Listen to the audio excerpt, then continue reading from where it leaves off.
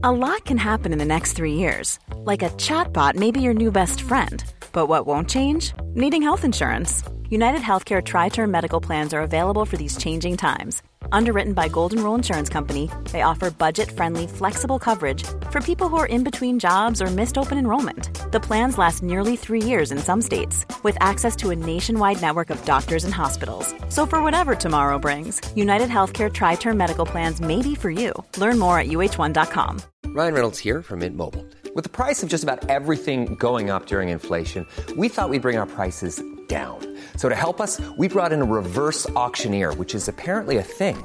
Mint Mobile Unlimited Premium Wireless. How to get 30, 30, bit to get 30, bit to get 20, 20, 20, bit to get 20, 20, bit to get 15, 15, 15, 15, just $15 a month? Sold! Give it a try at mintmobile.com/switch. $45 up front for 3 months plus taxes and fees. Promo rate for new customers for limited time. Unlimited more than 40 gigabytes per month. Slows full terms at mintmobile.com.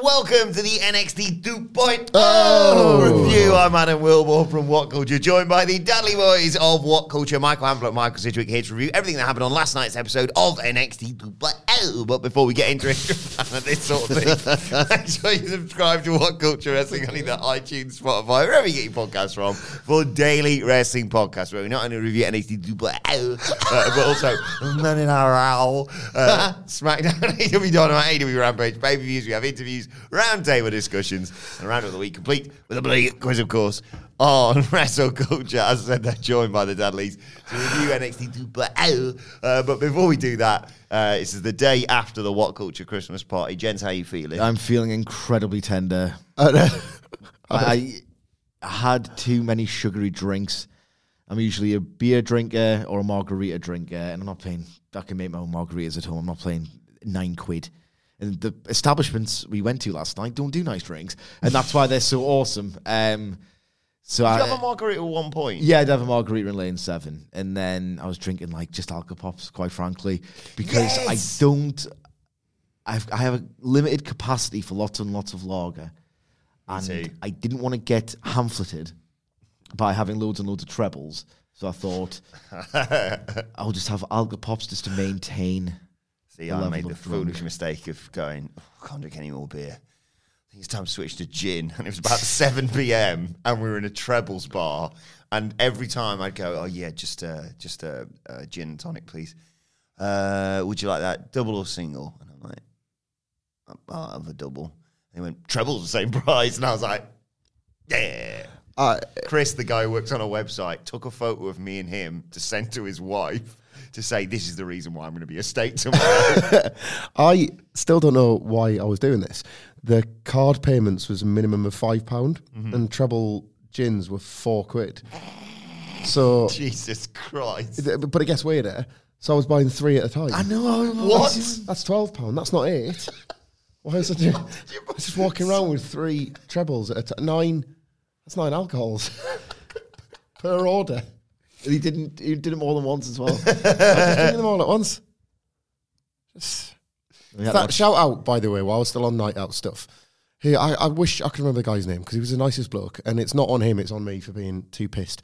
But for talking to me and Michael Sidgwick in Cozy Shows. It came to me as well. About What Culture, and bigging our egos up to the point where we felt like big enough rock stars to literally go on stage and be them and sing the Smiths in a cheesy big market karaoke bar. And it was surprisingly popular actually. for a Tuesday night. And absolutely own it. Well, it was popular because we made it. Yeah. DJ loved us. Good joke, lads. What has he said? Good bit of comedy there, lads. He hated his life. Can I play the clip from my Instagram? Yes. Yeah. Let me dig this out. What's the context? Oh, hang on.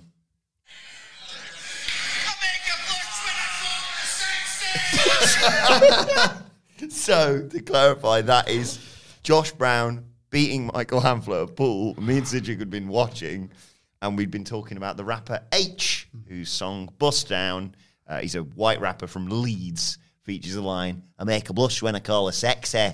And Sidgwick yelled it at the top of his lungs at 6 p.m. or something. I was in a pit of despair over the defeat that I didn't even know it happened. So you played this to me today. I thought this must be from like 2 a.m. or something like outside of Cozy Joe's. Oh dear. Anyway, should we talk about NXT? This is a very eventful show. It just did feel like you sort of teased it yesterday. It felt like a sort of, not a revamp again, but the launch of something new almost all over again. Is that fair? Yeah, very post-pay-per-view edition of Dynamite. This was resetting the table, resetting the board. I don't know, man. Say something stupid, Paul. Like that. This was, yeah, it was. I mean, look, I'm minging hungover, and trying to watch this show at the best of times is headache-inducing. This week, it's a lot of guff, but it's guff with a direction, I think, is the kindest I can be to it. And there's a couple of big talking points. There's a couple of things that we still don't really know. There's a little bit of mystery with the stuff at the end, and not a terrible time. I'm trying to be succinct about this because I just want to go to Burger King. This is the nicest way I can put this show. They are telling not that bad stories with horrifically funny one-dimensional characters or incredibly green and or weird people. Still a lot of that. I'm not going to name names, but there's more than one match on NXT 2.0 a week where I'm thinking, why are you wrestlers? And I don't mean to be overly cruel, but why is this a wrestling company putting these matches on? Why is it a wrestling company in general? Yeah, I don't want to do it. What I'm watching shouldn't be on television like this in this form, and yet it is. Like it's not a functioning wrestling show, and yet wrestling matches are happening. It's almost like sometimes WWE doesn't love you back. Right. Let's start with a steel cage match. We open with a great video package from War Games. We open with a great video package from War Games. And then we open with the steel cage match. Out comes Von Wagner. Answer me this, Sidge. When he walked out, did he say Barn? Like, I don't know what he did. He said something, and I wasn't sure if he just said his first name. Come Tuesday. Come Wagner. Come Tuesday, starring Come Wagner. I got come. I mean, I don't know what's going on. Like, he's the weirdest guy of all time. So weird. You think I'm stupid? I make a blush when I call a sex. Right. Kyle O'Reilly jumps Wagner as he's making his entrance, and they brawl into the steel cage, which for this match apparently had no escape. Nice that they do that for a steel cage match. Yeah, it makes a change. So this was, again, the age-old thing of technical prowess. Obviously, Kyle O'Reilly vast streets ahead, but Von Wagner's got the power game. He kept cutting off Riley. At one point, O'Reilly, he just kicked him as hard as he can with a big boot to take us into a break, I believe. And then he powerbombed O'Reilly onto the side of the cage, but O'Reilly then countered into a tornado DDT. At one point, Vic Joseph said, "Snap, crackle, and pop." And I thought, oh, piss off. It's too early.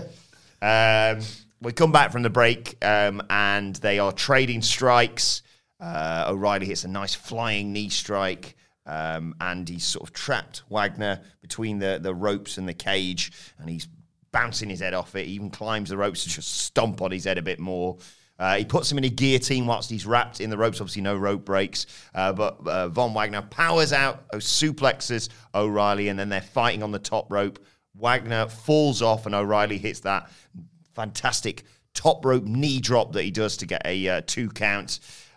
Suddenly, though, as O'Reilly looks like he's got the match in control, looks like he's setting up for a dramatic finish, Von Wagner, blatant low blow.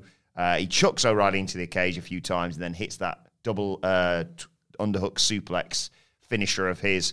1, 2, 3, and then post-match, Michael Hamflett, he puts O'Reilly in the Tree of Woe next to the turnbuckle, next to the door, and he just slams the cage on O'Reilly multiple times, destroys him, seemingly to write him off telly, potentially for good. I really rather enjoyed this. Not a lot of fuss, not a lot of filler. They got to the point really quickly with it. The arrangement of the match seemed to imply that they knew how predictable it was and how everybody knew what was really happening here.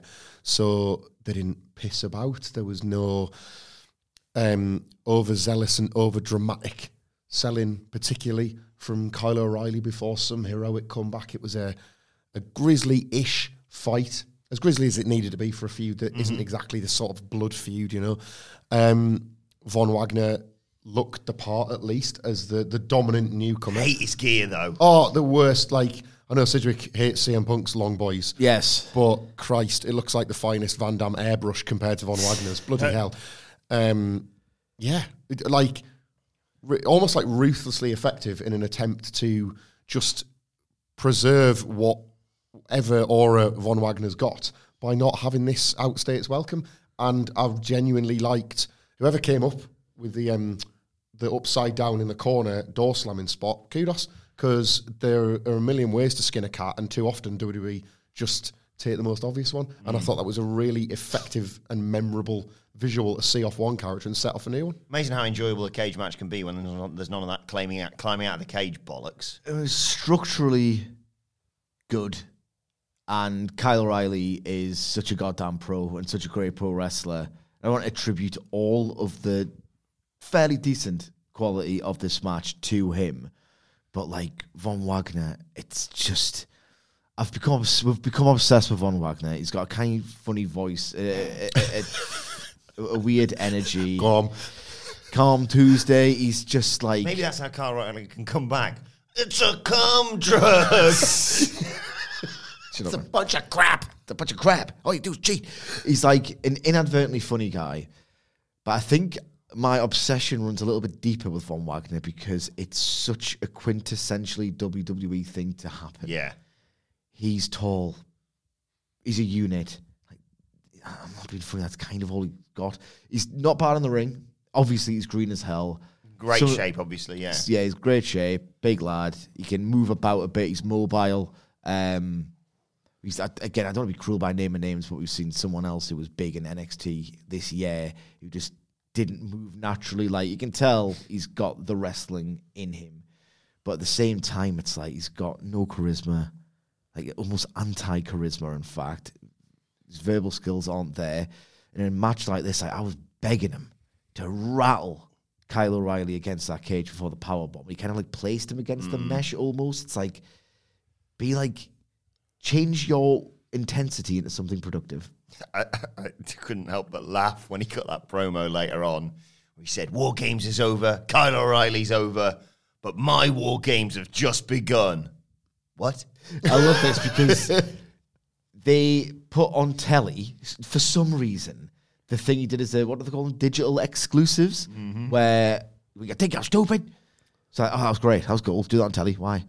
So they've gotten to do it, but just like, I think the line is meant to be, my war has just begun. But, you know, he's not that great. So he says, my NXT War Games have just begun. NXT War Games live on WWE Network on Peacock have just begun. And it's also on pay-per-view. On the critically acclaimed WWE Network on Peacock. Anyway, following all that, we got a vignette with Joe Gacy and Heartland, who's going to be making his in-ring debut next week. It's just copied what bloody Malachi Black says. Doesn't matter who didn't win. It was about changing stuff and breaking down barriers. No, it's not. It's about winning. That's what wrestling's about. Anyway, he talks about trying to change the name of 205 Live. And he says, Haaland is an example of breaking expectations. No one expects the size of his heart. Ooh, maybe a tag team in the works. Maybe not. You've just said it as a bit. He said Haaland's going to make his NXT debut next week, and together they can change the world. I think this act is so rubbish. I think this is such a rubbish act. I'm not seeing enough in-ring of Joe Gacy to consider this project not worth abandoning, quite honestly. He's not been so incredible that you're like, well, I hate the gimmick, but when the bell rings, he's worth it, so you kind of have to stick with it. I'd tear all this up and start again. Just keep the handspring lariat. That's it. And they know that as well. They know that's what he's got.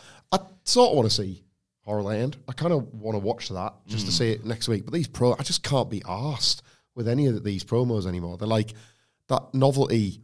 Was it the second week where there was this WWE drop character and then they actually turned it into a bit of a bit on censorship or cancel culture or something like that? And I just... Which, by the way, I've just said I don't believe in cancel culture. I'm just saying that was there. Yes. But I just can't be bothered with it. Like, piss off old men talking shit on television through this character. Yeah, I mean, I'm just fed up with it now. I've not been, quote-unquote, outraged by it. No. Even though I'm a member of the woke liberal mob. I just think it's not shocking, it's not controversial. It's just pathetic. That's the word for it for me. It's an absolutely pathetic attempt to grab the zeitgeist. And it's so... Zeitgeist heist? Yeah. And it's so rubbish. That's the end of the sentence. Right. Out comes, on the other hand, someone who is incredibly popular right now, Braun Breaker. He gets a great reaction. And he's still, in spite of what happened... a babyface, is received as such at least. And he comes out, talks about what happened at War Games 2.0 and Black and Gold team, taking on each other. He says, look, Black and Gold are tough as nails, but he pinned the NXT champion Tommaso Ciampa. That makes them 1-1 against each other. So let's do this one more time for the title. We expect Ciampa to come out, but it's the Diamond Mines music that hits, and out comes Malcolm Bivens, Ivy Nile, and the Creed brothers, and he calls him LeBron Breaker, and he says, look... It's not a compliment. Yeah, I thought that. He says, anyway, before the Creed brothers destroy Josh Broggs and Jens Johnson... I hate him so Josh much. Broggs? and John Johnson. I love that. Josh Broggs and Jim Johnston. Jim Henson, because they're calling him up. He says, look, Bron, you're the real deal, but you weren't the only one who was successful at NXT War Games. Talks about Roderick Strong defending the Cruiserweight Championship and the weight limit being lifted. Why is it called the Cruiserweight Championship then? But he says he's looking for new challengers. Bron tells him to get to the point. And Bivens says, look, talks about the Team Black and Gold building NXT, but Roderick Strong gave them the blueprint. He says Strong's got his sights set on Ciampa and Breaker and all that. But Breaker's sitting there saying, well, where is he then if he wants to fight me? And Bivens says, oh, don't worry about that. When he returns next week, he's going to put an end to the unstoppable Bron Breaker, air quotes. Breaker says, look, I don't care who I have to run through to get to Ciampa.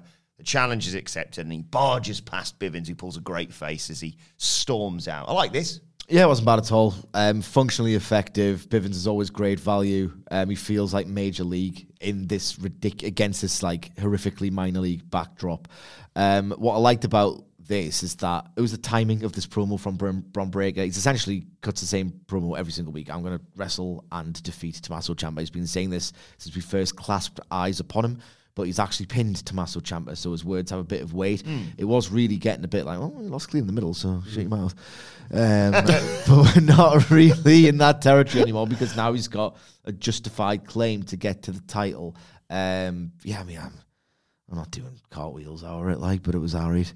Yeah, I thought this before the first Ciampa match, and then it dulled slightly. But I do think they've made a star. Like, genuinely, he's gone out there and bested all those NXT veterans on Sunday.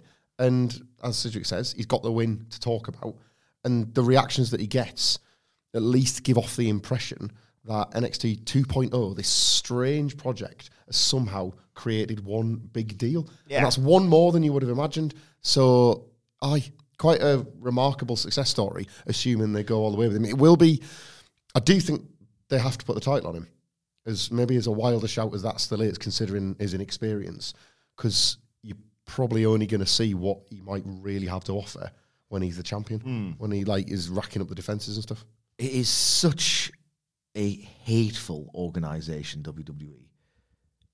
Mostly staggeringly incompetent, but maybe the word is also hateful because they can still do things when they really are high on the people they are doing things on behalf. Like Roman Reigns versus Bron Breakker is, it is legit a WrestleMania 39 match or a 38? No, 39 match.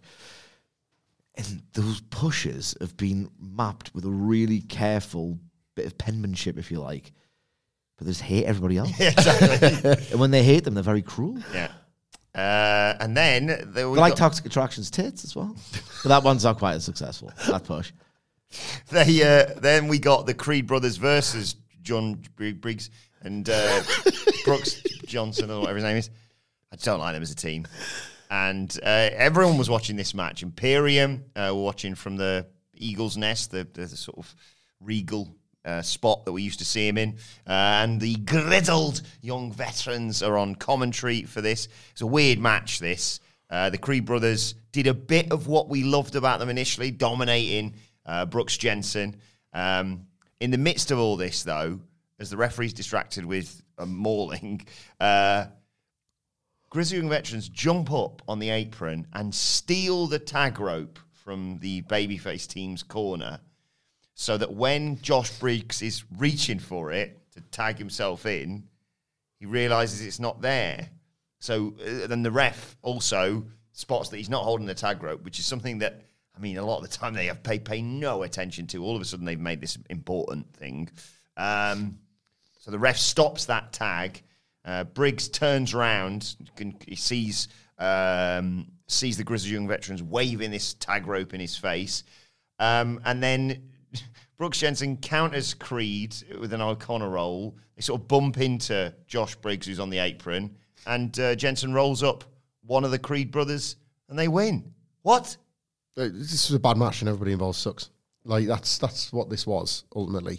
Crap characters. No real energy to the match or flow at all. Like, really jarringly awful, this. Not full of botches, but just not good. Not entertaining. So robotic.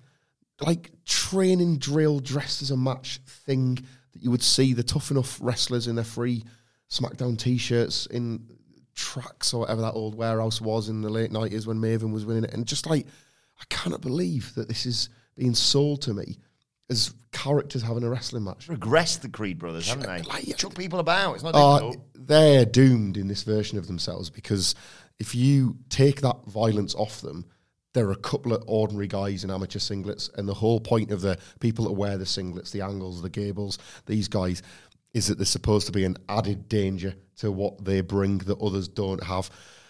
This was bad wrestling, bad sports entertainment in terms of the tag rope stuff. Like the division that previously we were just raving about because of this cool run that Imperium on suddenly felt like really useless as a result of this one match. I just remember watching this, just a soulless blur of moves with like really histrionic attempts on the part of the babyfaces, question mark, to get the crowd up. And I thought, they're not connecting with you at all. And if they're making noise, it's so performative. In my hungover haze, I recall a blur of moves in which I wasn't emotionally invested. And then because of the way the match was arranged in the post-match or like the finish angle, no team's better than the other. I don't really know who the baby faces and the heels are. I did enjoy to a degree the way they launched the Creed brothers, like threw them into the fireman's carry. That's a good spot. I like that. It's just nothing. This is nothing. I'm watching nothing watching this. And I feel nothing. Cool fact, a crocodile can't stick out its tongue. Also, you can get health insurance for a month or just under a year in some states. United Healthcare short-term insurance plans, underwritten by Golden Rule Insurance Company, offer flexible, budget-friendly coverage for you. Learn more at UH1.com. There's never been a faster or easier way to start your weight loss journey than with PlushCare. PlushCare accepts most insurance plans and gives you online access to board-certified physicians who can prescribe FDA-approved weight loss medications like Wegovy and Zepbound for those who qualify. Take charge of your health and speak with a board-certified physician about a weight loss plan that's right for you. Get started today at plushcare.com/weight loss. That's plushcare.com/weight loss. PlushCare.com/weight loss. Hey there, it's Michelle Norris. I'm host of a podcast called Your Mama's Kitchen. When I travel, I'm usually looking for a way to find a taste of home when I'm not at home. And one of the things I love to do when I am at home is entertain. And Airbnb allows me to do that. When I was in California recently, I rented a house that had a great kitchen. And when we were sitting around the table, we were all thinking, we're in someone else's house. Someone could be in all of our homes as well. If you have a home, but you're not always at home, you have an Airbnb. Your home might be worth more than you think. Find out how much at airbnb.com/host. Well, what followed was the new Duke Hudson. Obviously, they preceded this by showing the brief clip of Cameron Grimes, maybe to them. Oh, God, my throat's bad today. Shaving his head briefly shaving his head at War Games. And out comes Duke Hudson. He's got luscious blonde locks now, got clearly a blonde wig, obviously, that he's wearing. And he comes out and he says, look, I've seen some lies online about me getting shaved bald by Cameron Grimes. Look, I may have lost a little bit of hair, but I took care of it. I've dyed it, and now look at my hair. Beautiful head of hair, basically. This brings out Cameron Grimes, of course, to which I did like the touch of Duke Hudson immediately putting on some headgear because he knew what was coming, basically. And he has this back and forth with Grimes, and Hudson complains that Grimes cheated. He pulled his trunks. He's nothing more than and Grimes finishes it off, says, yep, I know where I'm from, and I know what I'm like. But you can still complain about this. We can always run it back once more. No holds barred. Hudson accepts, goes for the cheap shot. Grimes gets him, but before he can hit the cave-in, Hudson slides out of the ring, and Grimes reaches over the top rope, gets his hands on the wig and the headgear, but Hudson manages to escape with wig intact, and we've got ourselves a match for next week. Yeah. I didn't like... I'm usually a low-key sucker for wig stuff following a head-shaving angle. Like, Kurt Angle looked absolutely phenomenal when he did it. Loved Molly Hollies as well. Yeah, Molly Hollies was class. Obviously, we've got Durag Vince, which is immortal. Absolutely immortal. I think they were trying to strike a note of absurdity. Oh, it's blonde now, which makes it even more obvious that he's this idiot who's pretending he has hair. And I just... the tone was off. Like, he wasn't really selling it. He was selling it, but, like, he wasn't going full ham. And it's like, there's a dissonance there where it's like, they have the kind of nerve to take this feud somewhat seriously. It's like, just do wacky. Yeah. Mm-hmm. It probably falls... That'll, like, be in the remit of the match, won't it? You would assume, because I guess, like, Cameron Grimes tries to get the wig off. I would quite like, myself, Bron Breakker to slap that headgear off and say, like, pay that article of clothing some goddamn respect because a legend wore that, and like just absolutely batter him for daring to wear his Dars trademark look. I'm full when it comes to Cameron Grimes and Duke Hudson at this point, so let's have the zany wig stuff in the match and be done with it. Yeah, I was surprised they even dragged it out to next week, to be honest. I thought he was just going to come out and say, I've not made shaved bald, and Grimes whips it off and goes, you have, basically, but we're getting another match next week. But yeah, I mean, I've got a note for my preview for next week, I suppose. So, yeah, small mercies. Oh, God. Then we go backstage with Josh Broggs and Jim Henson. Jacket time are there. The grizzled young veterans come in and say, oh, you only won because of us. And then Casey Catanzaro and Caden Carr, who just love to have fun. They love to go out and party. They've got 2 tickets to a gig or something, and the boys go, oh, I'll take them, best boy. And then we just get into a brawl with Jacket Time and the Grizzly Young Veterans, because Jacket Time reference what they were told by Zach Gibson when they were trying to break into a locker or something last week. It all, gets separated by referees, and then Mia Ying pops up with a pillow and a drink, and then pops back down again. What is that? I've no idea. Right. I like this stupid thing of Wendy Chu, I think is the name that she's going by, but they haven't named her on screen yet. I like this really stupid thing that happens on this wrestling show but somebody that sleeps backstage isn't a wrestling gimmick. Like, that is not. I've said it before. Like, gimmicks might flog a few t-shirts, but you need characters to sell tickets. Characters of, I'm too tired for any of this shit. Might feel extremely relatable, but like, how does that contribute to how tight your headlock is? It's just a thing that somebody is doing, sleeping backstage. It's like they've just got in a costume box and gone sleepy. It's not a wrestler for your wrestling show. It's next week, Sneezy. WWE is a relentless pursuit to not do wrestling. To not do an emulation of sport with dreaded, like, athletes with dreaded different wrestling styles. Like, a person who sleeps a lot. Like, what are we doing here? It's rubbing it in our face. It's like, oh, she gets to sleep. Well, I've got to get up at 6 o'clock in the morning to watch this toss. I was thinking about like preview fodder for 3 weeks' time. Where's she going to be asleep next? That's the whole bit. Yeah, write that down for next week. I did like what came next, though. It was Grayson Bloody Waller. He's showing off. Cancelled Lashing Out with Lash Legend, haven't they? When was the last time that was on? It's just on hiatus for 6 weeks. You've got to keep it because my zeitgeist is buggered otherwise. Yeah, because I have to listen to the commentary, which I do very well. I'm so good at just funneling it out. I still listen to it. It's part of my job. I just can't do it. So Grayson Bloody Waller's outside with a lady. He's showing off his elbow drop from War Games, saying, "Oh, I won." And he says, "You got any plans? You know, you want to come out with me?" And she goes, "Actually, I've got plans tonight." And he goes, "Who with?" And the camera pans, and there's L.A. Knight. And he says, "Cheers, toots." And he gets the girl in the car and drives off. And Grayson Waller looks very angry about all this. Well, what is like more? Thrills, pussy, or social media likes? Amateur boxing, I think. I was thinking that is there a pretext here that like she's like, I got my some going with him. He sort of came on a little bit strong, and then we see footage. Is like, do you want to come boxing with me? Do you want to go bungee jumping? She spends some time like upgrading on Instagram, like all these hobbies, like one thing after another. It's like, fancy a drink, you know, like. I mean, it's just when LA Knight's the sort of watered down. Thank goodness there's this change of pace. It's a bad sign for you, Grayson Waller. It's just more sex.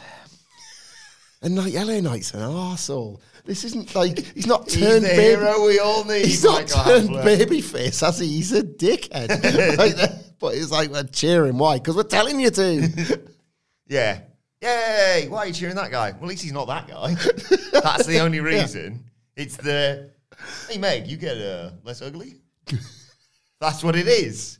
Hey, LA Knight, you get less unbearable next to Grayson Waller. Anyway, we got Carmelo Hayes versus Dexter Lumis next. This was meant to be Dexter Lumis versus Trick Williams, but apparently Trick Williams has got some vision impairment, I think they said, and he just had a bandage around his head, basically. So Lumis is battering Carmelo Hayes early on. Carmelo's got the bad ribs, of course. Loads of eye stuff in wrestling. I know. Absolutely. That toxic mist is everywhere. It's like the cars from me all over again. So he's targeting the ribs. There was a Steinermath as well. That's dead. Yeah, they've like buried that, haven't they? Just enough. He's even lifting him up by the rib tape at one point. He slams him on the ribs, knees him in the ribs. But Trick Williams keeps trying to distract him, but keeps looking absolutely terrified the moment Dexter Lumis flashes him a look. And even when he tries to distract him, Dexter Lumis just punches Carmelo Hayes in the face. So Carmelo Hayes eventually fights back, springboard clothesline that looked really nice, and goes after Dexter Lumis' bad hand, of course, that he's took him out with a few weeks ago. Hayes kicks him in the face after Trick Williams distracts Dexter Lumis to sort of take over, takes to the break. When we come back, Hayes is still on top, further target in the hand, and he's trash talking to him, and that allows Lumis to power out of it, reverse a suplex, hit the clothesline, go for the silencer, but as it looks like he may be about to choke out the North American champion, Trick Williams just chins him for the DQ. And post-match, Trick Williams gets snatched up in the silence. But Carmelo Hayes saves his friend. What did you make of this, Sige? It's a Dexter Lumis match. I immediately regretted saying, "Oh, this could be a good match. Carmelo Hayes can get a good match." As soon as it happened, I went, "Oh no, I remember why I don't like Dexter Lumis wrestling." It's just deliberate. I'll never be able to say anything different about a Dexter Lumis match, which is a massive problem with the act. Deliberate movements where it's like, even when he was a kind of heel, it wasn't frightening. He's a cartoon character, and now he's a baby face. It's just so much on the show is just off. He's the personification of what WWE wants from fans, though, because I love seeing him other than when he wrestles. Yeah, like, sorry to fans of his or him himself, if he's listening. Dexter Lumis is a bad wrestler. Like, and you're just watching a bad wrestler try and wrestle. It's like, I don't want to be horrible to him. It's that bit in Partridge where, like, stop singing, Susan, it sounds bad. Stop wrestling, Dexter, it looks bad. Like, he's just not good at this. And they make up for the fact that he might have, let's say, holes in his game by him not selling stuff because he's a serial killer. Yeah, like, less happens as a result. And they'll, obviously, it's character-based that he does less. I'm not, like, blind to that. And that's got to be restrictive if there is some expression there that we're not permitted to see. But it's always the same. Like, you're watching it just thinking, it must be, like, he's got a great body. There must be loads of other cool stuff you can probably do. Do that. Because it's just so slow. And yeah, it's just ponderous style. There's no, like, I like Carmelo Hayes a lot, but you cannot be doing this because you don't want to expose the holes in his game. And, you know, it's probably not fair to ask at this point that he's going out expected to carry whatever this 10 minutes or something, whatever this went. Felt longer. Like, it's rubbish. Nonsense and waste of time. Well, next up, it's time to find out who MSK's shaman is, and it is Riddle.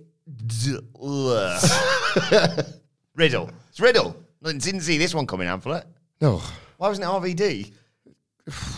Maybe it was like a late pull-out, or maybe they did a WWE thing and thought too many people realise who this is. This will make too many people happy. We are going to make it a green herring after all. I have to talk about this prick on 2 separate shows. What a piss take. So it's revealed to be Riddle, and he says, it's time to get down to business. He's going to put on his shaman hat, and he just puts a cap on backwards. And okay, bro, cap on backwards. And he asks them what they want to know. They're sat in this room with loads of candles on the floor, and they talk about, thinking when they got to NXT they were going to have to work their way up, but in fact they just won the Dusty Cup and went straight to the top, basically. But then obviously they lost the tag titles to Imperium. Have they already, reached their peak? And what happens next for them? And Real says, guys, it's a long journey. It's rough. It's not easy. But when you hike up that mountain and get to the top, it is a chef's kiss. Mwah. And he talks about the broserweights and pretends Pete Dunne's dead. They ask him if, Imperium's kind of got their number. Are they messing about too much? Should they change? And Riddle says, no, you shouldn't change. You've got to the top together. You've fallen together, and you will rise together again. And I'll be there for you all of the way as well. But before we conclude, he's got to find out what's in this bag, this mysterious bag of theirs. Sharing is caring, bro, he says. And he opens it up, and they all go, whoa. It's weed.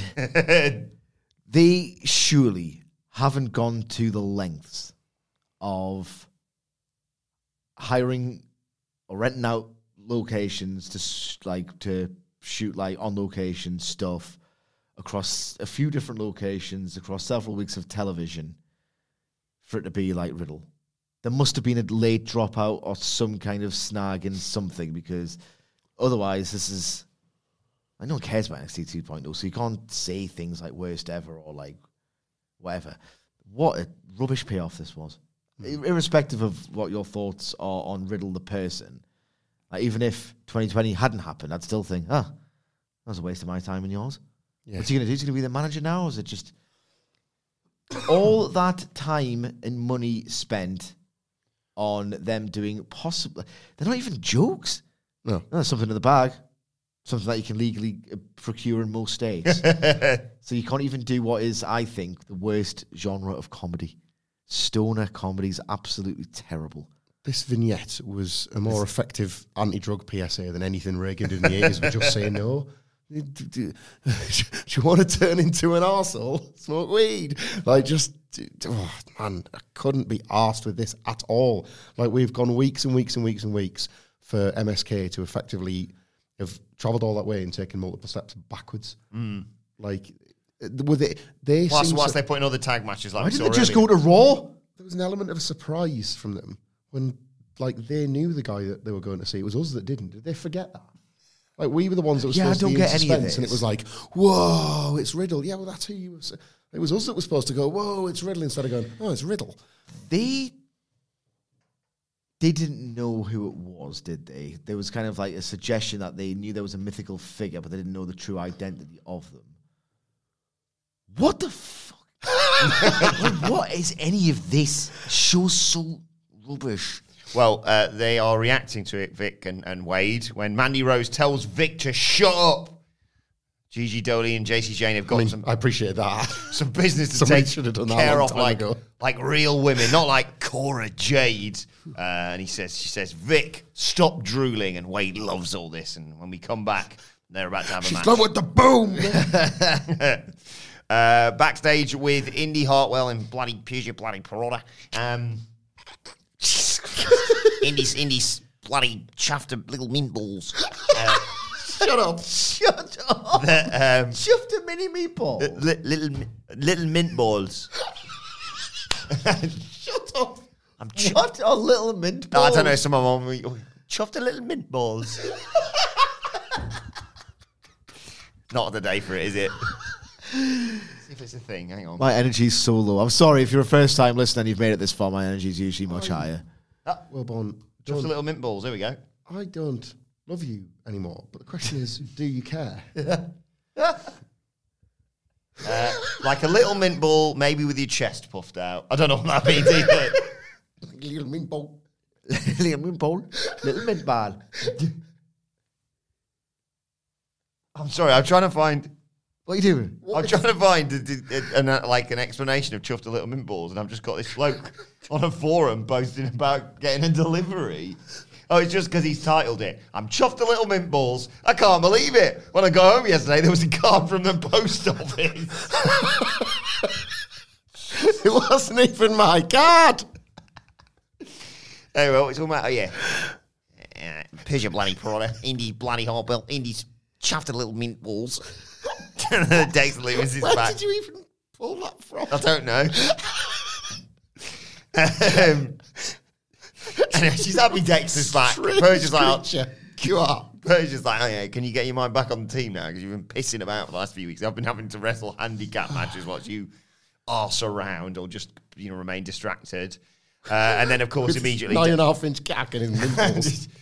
Dexter Loomis shows up. She jumps into his arms. Persia Prada's not happy. We all know where this is going. Just shag him at home. And Gargano shows up and says, oh, it's nice to have all the family back together. But this is all about Persia Prada eventually turning on Indy Hartwell, right? Yeah, get to the point. Get to the point. I can see it coming from a mile away. There's no drama on the journey. There's no entertainment on the journey. And it's one of those things where it's like, there's no sympathy on the part of the babyface because she's simply too horny. If she just shagged him at home multiple times on 6 other days of the week, there's no Largo loop. It's just a Largo cock. Mick Foley. So just shag him at home 6 days a week, multiple times throughout those 6 days. Get your bloody fill, love, and concentrate on your bloody job. Because at this moment in time, I'm sympathising with a person that's going to stove your head in imminently. Like Mick Foley articulated in his first book, didn't he? He said, like, the heel has to believe that they are in the right for doing what they're doing. WWE have misunderstood that and made it think the fans have got to believe the heel is in the right for doing what they're doing, and that's the case here. We got a non-title match between Toxic Attraction, or Gigi and JC from Toxic Attraction, versus Valentina Feroz and Yulisa Leon. Brief match, this. Good. Back and forth. They got some decent offense in. Leon running wild. She gets cut off by Toxic Attraction, though. They do a blind tag that she doesn't see, and as she's trying to do something to Gigi Dolin, maybe put some sort of submission, if I remember rightly, on her. In comes JC Jane. Spin kick, 1, 2, 3, post-match. Actually, anything you want to say about the match? I don't know if it's my hangover talking here, but I was I had very little tolerance for the bad wrestling on the show. I said, they're all bad wrestlers. What's going on in that fucking gym?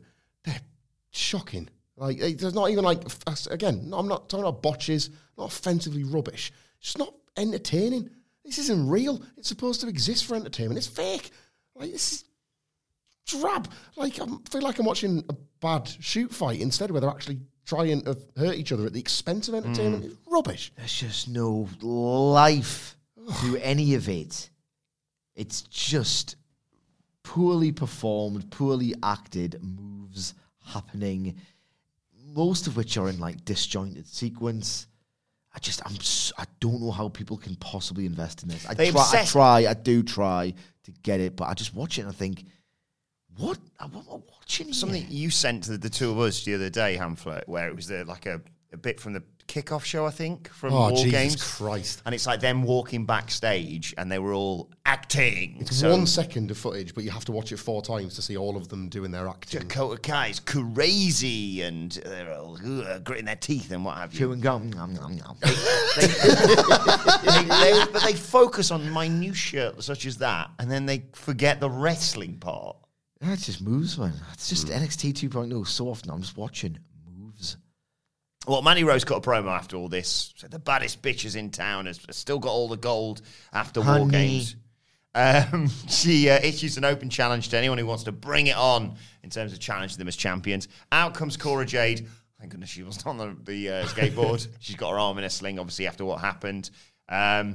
Just thinking about that time she cut that promo in the locker room and skated off. So you skate down that little corridor. I go everywhere on it. So leave the car at home. Take your board. She reminds Mandy Rose that not only did she help her team win War Games, got the pinfall, of course, for her team, but also she pinned Mandy Rose 2 weeks ago. And she said, Rose responds by saying, "You're not the one, but if you want to, you can get in the ring and we can settle this right now," obviously with an injury. So Cora's up on the apron, and it looks like they're going to use the numbers advantage to beat her down. But who should come out to make the save but Raquel Gonzalez swinging a chair about, and the heels bail out, basically. I got lost when you were talking there.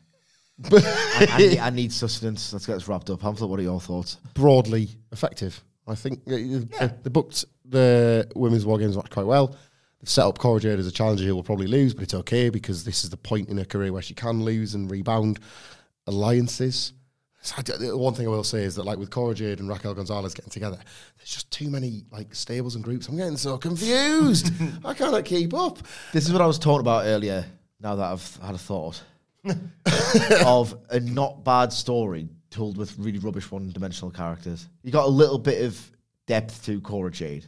We discovered an attribute that she has in terms of being a baby face, that she's got perseverance. She's got heart. And, you know, they're woven this all together with a reasonable degree of elegance. And, well, just mention what happened backstage as well a little bit later on. Cora's thanking Raquel Gonzalez for having her back, talks about how crazy the time's been since she debuted. Yeah, where's her boyfriend? She talks about potentially becoming NXT Women's Champion, and Raquel Gonzalez goes, well, you know, I was a former champion and I've got Mandy Rose's number, so they have a little bit of a tete-a-tete with that. When Kaylee Ray walks in with her baseball bat, she gives it to Cora, says, "You'll probably need this more than me." And Cora says, "What are you going to use?" And she says, "Oh, don't worry, I've got plenty." And they go, "Oh, she's a bit bonkers, isn't she?" Right. After the Toxic Attraction bailing Raquel Gonzalez save, it's time for Tiffany's Epiphanies. Oh, no.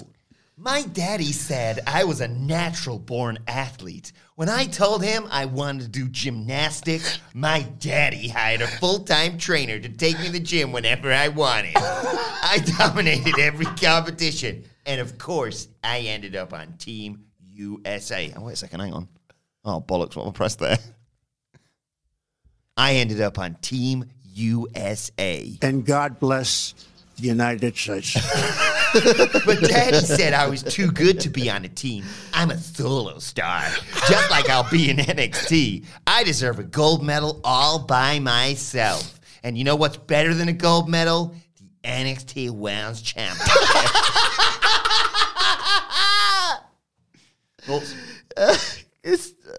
I love it. I love Tiffany Stratton. Just imagining Bruce Pritchard sat in a room with Vince, glowering at everything in their purview, and they're going down to the performance center, and they're looking at these, like, by WWE standards, decent notes of progressive behavior, and thinking, God. We need a stuck-up bitch in this company, and it's going to be... They totally told themselves there, didn't they? Because they've told, Olympic-level gymnast, right? So they've got this. So she comes in at the performance centre day one. Love your credentials. Oh, it's a real medal, yeah. Like, we had, obviously, Kurt Angle. We've got this success with her. Spoiled bitch. And she's an Olympian. Like, is that how Kurt got started, was it? Oh, yeah. Well, we'll book you as too big for your boots, Kurt. Like, why? Why is this going on? Like, previous to this, I didn't know she was an Olympian, right? So I just thought this was their usual sexism. They want to sort of impose this character. They're actively taking away the thing that she can bring to the table by doing this. Spoiled bitch. I hate you. Like, I hate them. I hate all of this. I need a Burger King. Well, things picked up next because it was Tony D'Angelo dying backstage. He's getting interviewed by Mackenzie Mitchell. Just Dutz. He says, hey, that's Tiffany Strand's one nimble female, am I right? Huh? What does he mean by that? Like, is he just insinuating anything? Or She's good at gymnastics. Okay, fair enough. Trying to do the split on his cock. He said, hey, I told you the heavy money was on T2L, and I wasn't wrong. He says, were things a little bit personal between me and Petey Poppins? Yeah. Look, I think I showed him at War Games. I'm not somebody you cross. As a matter of fact, I got this piece of memorabilia from him. Shut up. He's got the mouthpiece in a case. You see, normally I'd sell this on the internet, but then in comes Andre. On the World Wide Web. eBay, height of it. Here comes Andre Chase, who congratulates him on winning, but says, look, if you follow my game plan, you'd have been the one coming out looking like a star, not Grayson Waller. And he goes, oh, this guy, a star? Look, Professor. I don't know what happened there. They've merged together. I'm very tired. Look, Professor. My daddy told me that I could have anything I wanted. Normally, I'd give you a beating right here for being disrespectful. Shut up. But I got some collections to make. So next week, why don't you meet me in the ring, and I'll show you who this star is. Anything you want to say? Nah, you captured it all. Cannot follow that. And then it was Santos Escobar versus Zion Quinn. The story of this match is Zion Quinn keeps looking at the pretty lady and getting distracted. But the real story here, I suppose, is that terrifying, what was it, a Super Frankenstein or whatever it was off the top. Good God, that was dangerous. Yeah, terrifying. Absolutely, legitimately terrifying. Zion Quinn, bounced up off the mat, seemingly with like almost an involuntary attempt to be like, I'm fine. And then remembered, I'm in a pro wrestling match now, I've got to simulate contact. The referee rushed straight over to sort of double check. Like, that's the sort of stuff. I'm assuming everybody's fine today. That's sort of stuff that takes you out of a match and makes you think about what you're watching. It's a shame because this was better. This was a step up from the last couple of duffers. But that's all you're going to remember from this. Yeah, the finish saw Lopez actually slip Quinn some brass knucks, but he chucked him to Joaquin Wilde and all this distraction basically allowed Escobar to hit him with a Phantom Driver and get the pinfall victory. I quite like that too. Interesting. It wasn't bad, this. Yeah. Like, I don't like Morris dancing, right? But I could probably watch a Morris dance and think, oh, you're quite good at this. I don't like sports entertainment, but I'm thinking, if you're capital T, capital S telling stories, what you've done here is you've made the suggestion and a bit of shred of drama, was Elektra Lopez assisting the guy she's wet for, or was it a ruse to get him DQ'd and she was going to stay loyal to her man? And even when you talk about things like this, it's still like not good at all, really, but by sports entertainment standards, is a decent story beat. This was better performed than Paul Heyman sliding the belt in between Brock and Roman and going, you know what to do! Like, this was far more convincing. Yeah. I like that, and I don't know. And I want to keep watching to find out. Carmelo Hayes and Trick Williams bump into Diamond Mine backstage. Hayes wants Roderick Strong. Bivens issues a challenge. Hayes says Strong isn't the A champion. Bivens isn't happy about all this. They leave. And then we get a vignette from Boa, who calls out, of all people, Idris Inoue. Talks about the fact that you've only just arrived here in NXT, but I'm going to take you out of it because I'm going to have control of these powers next week. And he's got that face paint now. So they are sticking with the 1,000-year-old dragon. Man! It's so funny how much this bombed, and they're still thinking, it's supernatural. So, cool. It's cool. But we'll have to do it. Bruce Pritchard, you dickhead. Nothing to add. Right, finally, it's time for Johnny Gargano to come out and address his future. He comes out, gets a great reaction, of course. Looks quite emotional walking out there. Johnny Wrestling chants, of course, gets the microphone and tells us how Heartbreak had told him he could have as long as he wants, and was joking about, going long, London is fallen is coming next, but they'll sort of have to wait, basically. He said this isn't going to be an eloquent promo because he didn't really want to think about what he said before he came out to say it. He just wants to live in the moment with the audience. He says he's learned something over the past 6 years in NXT, and he should enjoy every moment. He should enjoy these kinds of moments more. He was always worried about not being good enough. He wants to give the audience his best. And he talks about getting the tryout 6 years ago, or 5 years ago, I should say, 2016, being told he would never make it in NXT. Says he wasn't blessed with the best genetics, but William Regal invited him back to have a dark match with Apollo Crews, and the crowd chanted Johnny Wrestling so loud that they brought him back every single week, WWE did, even though he wasn't under contract. He says, this crowd has helped me live my dream. He says, inside of me is still a shy 8-year-old chubby wrestling fan. I did like the fan that shouted, I'm chubby too. Same. He said he's dealt with self-doubt and being self-conscious his whole life, still has to deal with it, but one place he feels special is in the ring in front of the crowd. He talks about his family, says they might be in Cleveland. Shout out to his mom and his dad who might be asleep. He says, but he's also got this family like the rest of NXT demo. He talks about the fact he's got his family backstage as well, though, names a whole load of people alongside all the usual ones you'd expect. He says, look, these people are my family. That's never going to change. Change can be scary, but sometimes it needs to happen. And the crowd don't want to hear this, but he tells them he has to leave them with one message. You will never fail if you bet on yourself. He says, look, my immediate future is up in the air. He may go away and do some things here and there, but in February, he's going to start the most important job of his life when he becomes a dad. He says he's going to love this little guy so much. Gets a great reaction again from all this. But as he goes on, the cameras have gotten quite tight on him, and you can hear the crowd. Yeah, from Money in the Bank 2011 when John Cena made his entrance. Suddenly ruined it. Suddenly change. And in comes Grayson Waller to ruin Johnny Gargano's farewell. Chair shots him, chucks him out of the ring, puts the chair on his neck, throws him into the ring steps, and then power bombs him through the announce desk before screaming down the lens about, if you want views, you want attention, this is what you need to do. This is now my house. And the crowd chant, I believe, piece of shit as the show goes off the air. Mostly really effective. I just want to say, by the way, I love it when anybody calls Shawn Michaels Heartbreak, because it reminds me of a fantastic video package before WrestleMania 14 where Michaels is speaking to Iron Mike Tyson after they've inducted him into DX. And he's like, after WrestleMania, Mike, who's going to be the world champion? And he goes, you will, Heartbreak. And he's like, and who's going to be the baddest man on the planet? I will, Heartbreak. And he's just so buzzing to be with Shawn Michaels. And he's Mike Tyson, he's like in the glow of Shawn Michaels' sleep. So that's brilliant.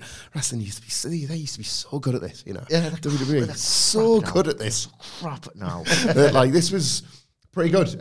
Johnny Gargano has taken a fair bit of stick on this podcast and from us. I think he's a nice man, and I like nice things for the nice man. And this felt real. Like, we know that this NXT stuff he takes incredibly seriously. Sometimes it's been at the expense of the act, but I remember sometimes I remember when I was along for the ride with him on this show, and I loved it.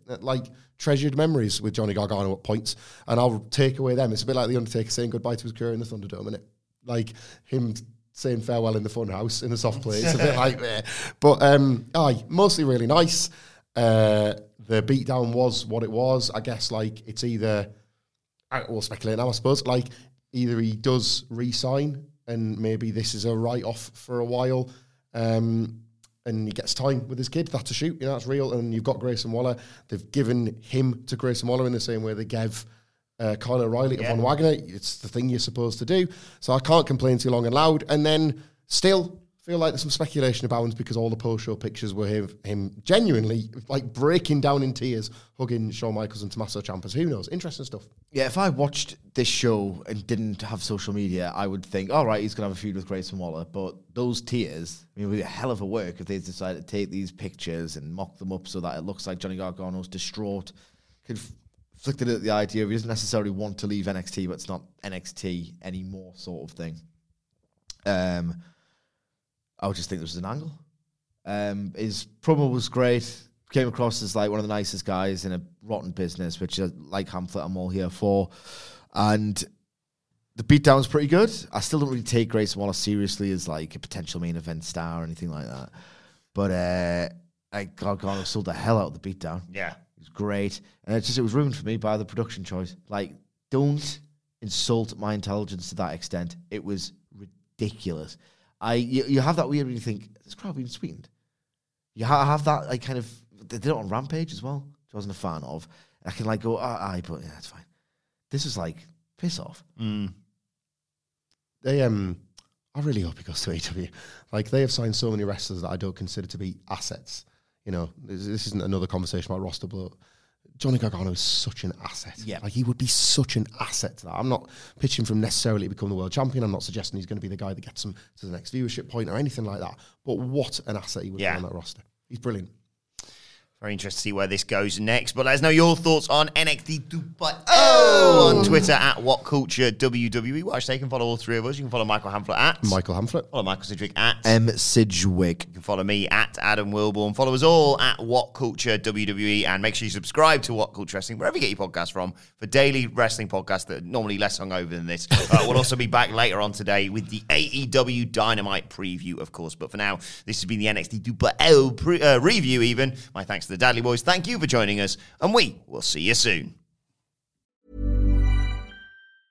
Mom deserves the best, and there's no better place to shop for Mother's Day than Whole Foods Market. They're your destination for unbeatable savings, from premium gifts to show-stopping flowers and irresistible desserts. Start by saving 33% with Prime on all body care and candles. Then get a 15-stem bunch of tulips for just $9.99 each with Prime. Round out Mom's menu with festive rosé, irresistible berry chantilly cake, and more special treats. Come celebrate Mother's Day at Whole Foods Market. Planning for your next trip?